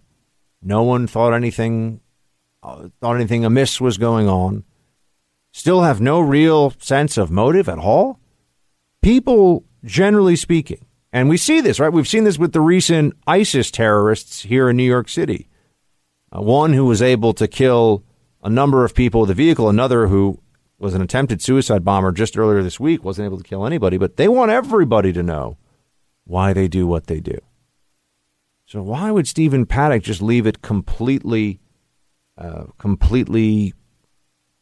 up for endless inquiry? I mean, maybe that is part of the psychopathy here. Maybe that's the point, is that he's just so full of rage and hatred and so dark and has chosen such evil that he'd rather us continue to question it forever. I don't think that you're going to hear much about this case in the new year. I feel like the Las Vegas massacre has somehow just faded away entirely from not just the headlines, but from the national discussion. Right? People are just not following up on this. And yeah, it does raise some concerns for me. I do start to wonder, well, hold on a second.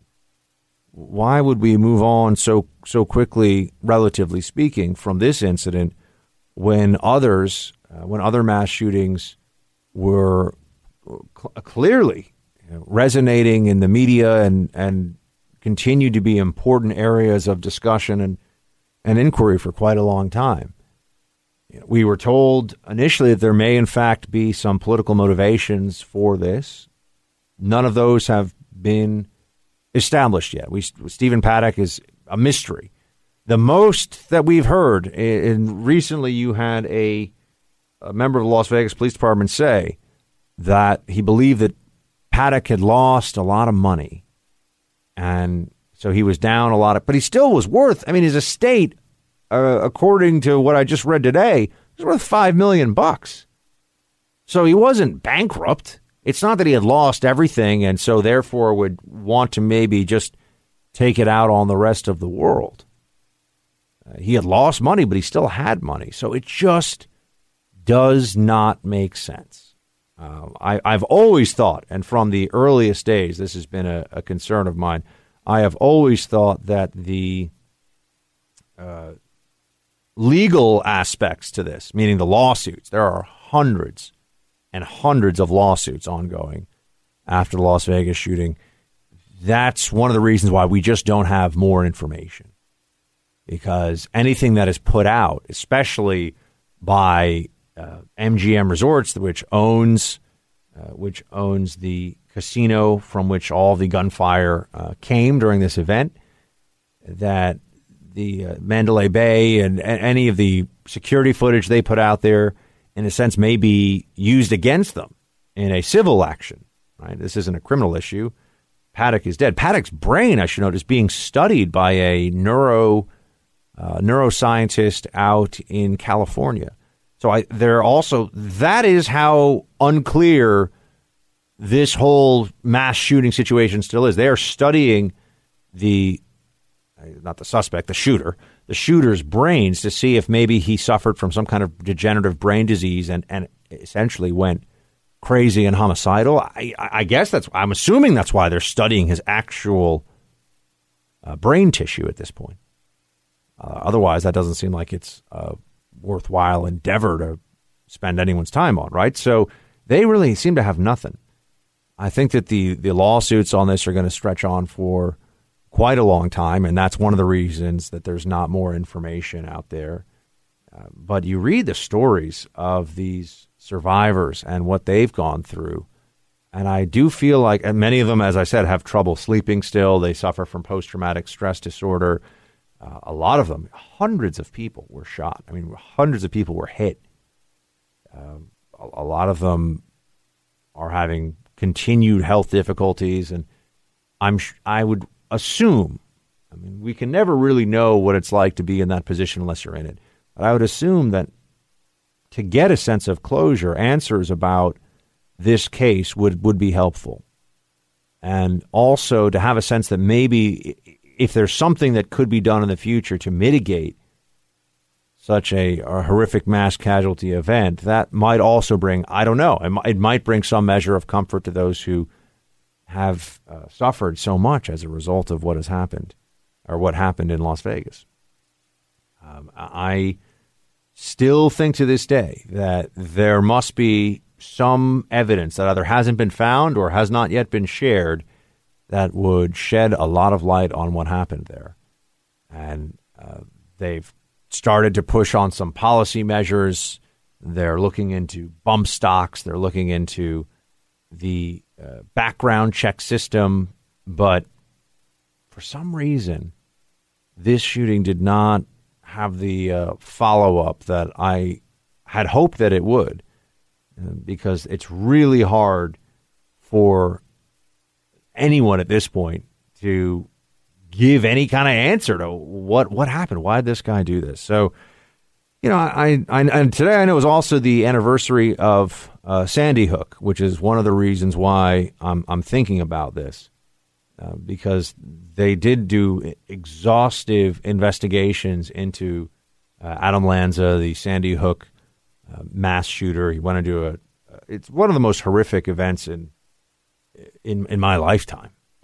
But they've looked into that very thoroughly, and sure enough, Lanza was evil, but also clearly disturbed. And they went through.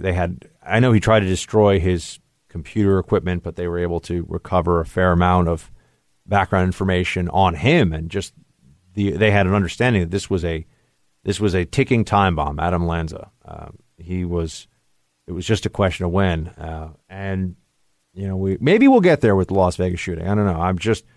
I'm putting it out there because it does not sit well with me that here we are, given the law enforcement resources that we have, that we now more than ever have the ability to get a really full picture of a person's habits and thoughts. And, you know, you got credit card receipts, online searches, phone stuff, text messages, everything. And with all of that, the answer to why did Stephen Paddock go up into a hotel room in the Mandalay Bay and shoot as many people at a concert in Las Vegas as he possibly could, and why haven't we seen any videos or anything else of this, by the way? But the answer is we don't know. That's the answer. And it's just not good enough. It's not good enough at this point. We need to have a better answer than that. And if it's that we've looked at everything and investigators have done everything they possibly can and they still don't have an answer and they're sure I suppose that's what we'll be left with. But I'm still wondering, and I'm still hoping that we'll figure out more about what happened that day in Las Vegas. But all right, we're going to run to a break here. I'm going to close it out. We're going to change the tone here a bit and a lot, actually, and talk a bit about Christmas. We'll lighten it up at the end of the show. I'll be right back. All right, getting ready to close up shop here in the Freedom Hut today, folks. I got to say, I kind of forgot that we only have 1 week left before Christmas. I'm a little bit behind on some of my preparations for the holiday. I need to do some things. I don't really have much in the way of last-minute shopping, and because I'll tell you that in my family, we are waiting on the next generation yet. I have 3 siblings, and we're all in one is in her 20s, the rest of us are in our 30s. and we're working on. A couple of us got marriage in the sights, and then we're looking for the next generation soon. I know my mom will be happy to hear that, but we don't have little ones who should have that joy of coming out to the Christmas tree and seeing all the presents there. And I mean, I remember being a kid, and I can still remember some of the presents that my mom got me over the years. I think I got a He-Man like castle of some kind. I forget what it was technically called, but it was this giant castle for my He-Man toys because I really liked He-Man. I went through a Teenage Mutant Ninja Turtles phase, a He-Man phase. He-Man was when I was really young, and that was really more my older brother, but whatever Mason thought was cool, I thought was cool. And the Teenage Mutant Ninja Turtles were definitely a big part of my childhood. But my mom would get me, the latest Ninja Turtle stuff and, Ninja Turtle, like Nerf toys and everything else. And, it was just, it was great being a kid and opening up the presents and leaving the huge mess of wrapping paper on the ground afterwards. And my mom would play Christmas music. And I have all these nice memories of it. But now in my family at least, we're all at the age where, we just don't really need to give each other yet another green sweater. We kind of reached the point in this whole process where we're just happy to have a day off from work, be together, go to midnight mass together, which we do, and then just relax and be together as a family. And that's Christmas has evolved for us in that sense. It used to be like, where are my presents? And like running around and throwing them in the air and going all crazy. And, it was like, it was a frenzy. It was one after another. And my mom would get stocking stuffers. And, she went all out with all the little things that kids want. We had stockings. She put some little presents in there. And, some presents were from Santa and some were from my different relatives. I'm not going to lie. I mean, my relatives weren't, a little bit of a partial effort sometimes on the gifts, especially because my birthday was only a few days after Christmas. I'm just putting it out there. I'm not mad about it, but to this day, I feel like it wasn't really always a high priority. I remember one year I got a Christmas present. It was wrapped up, and it was a pair of socks with a tree frog on them. Another year, I got a T-shirt this is from not my immediate family, a T-shirt with two, I guess, cherubs on it, but it was really two fat babies with wings. And I remember thinking, when am I going to wear a T-shirt with two fat winged babies on it? Like, what is this? I mean, maybe it was supposed to be a hipster thing. I don't know. But I never wore that T-shirt. I can tell you, I did donate that one to Goodwill. So I hope somebody out there is wearing Buck's double fat baby with wings T-shirt and enjoying it very much. But yeah, we do not do the big Christmas gifts thing, and I think it's great, by the way, because it was such a pressure in previous years. I got to run out. I got 5 people in my immediate family that are doing gifts, and I know some of you might be like, Buck, why are you becoming the Grinch? But we cook for each other, and we hang out, and we're together as a family. And I think when you get kids, you got to do the Christmas thing for them if you can. Look, if it's also a tough year and you tell them we got to wait, maybe next year we'll do more presents. This year we're just going to be together. If it's a financial issue, totally get that too. Look, I'm going to tell you that's a part of it as well for all of us. It's like I don't really want to feel obligated to spend the money that we all seem to feel like we have to spend to show how much we care about each other at Christmas time. I'd much rather have it be about being together with the people you want to be with. This year, I'm going to also sneak over at some point, I think, and spend some time with Molly's family and Harold, the half pit bull that Molly rescued from a cardboard box in the street a long time ago. So I'm looking forward to it, and I just realized, though, now I've got some last-minute preparations that I've got to get going for the holiday season. So we will see. If I do make Brussels sprouts or any food for my family, I'm going to make sure that I nail it this time. I felt like I was not bringing my A game on Thanksgiving, so I got to make up for that this time around. And I'm also going to see, there's always somebody, and I know you probably have this too, there's always somebody who gives you a gift, and it's kind of last minute, and you're like, oh, I should have gotten you a gift too, I guess. And then you're left being the guy or gal who didn't reciprocate the gift. You know, there's all this pressure with this stuff. I'm not into it. You know, I think that we should all be able to just max and relax and listen to Christmas music, which I will say I've heard very little Christmas music so far. Maybe because I haven't been in a lot of stores, because I haven't been doing a lot of Christmas shopping. I guess it all makes sense now. But even in CVS and some of those places, I haven't gotten my annual dose of. Isn't Bing Crosby the guy that does all the, like, he does a lot of Christmas stuff, right? People like Bing Crosby.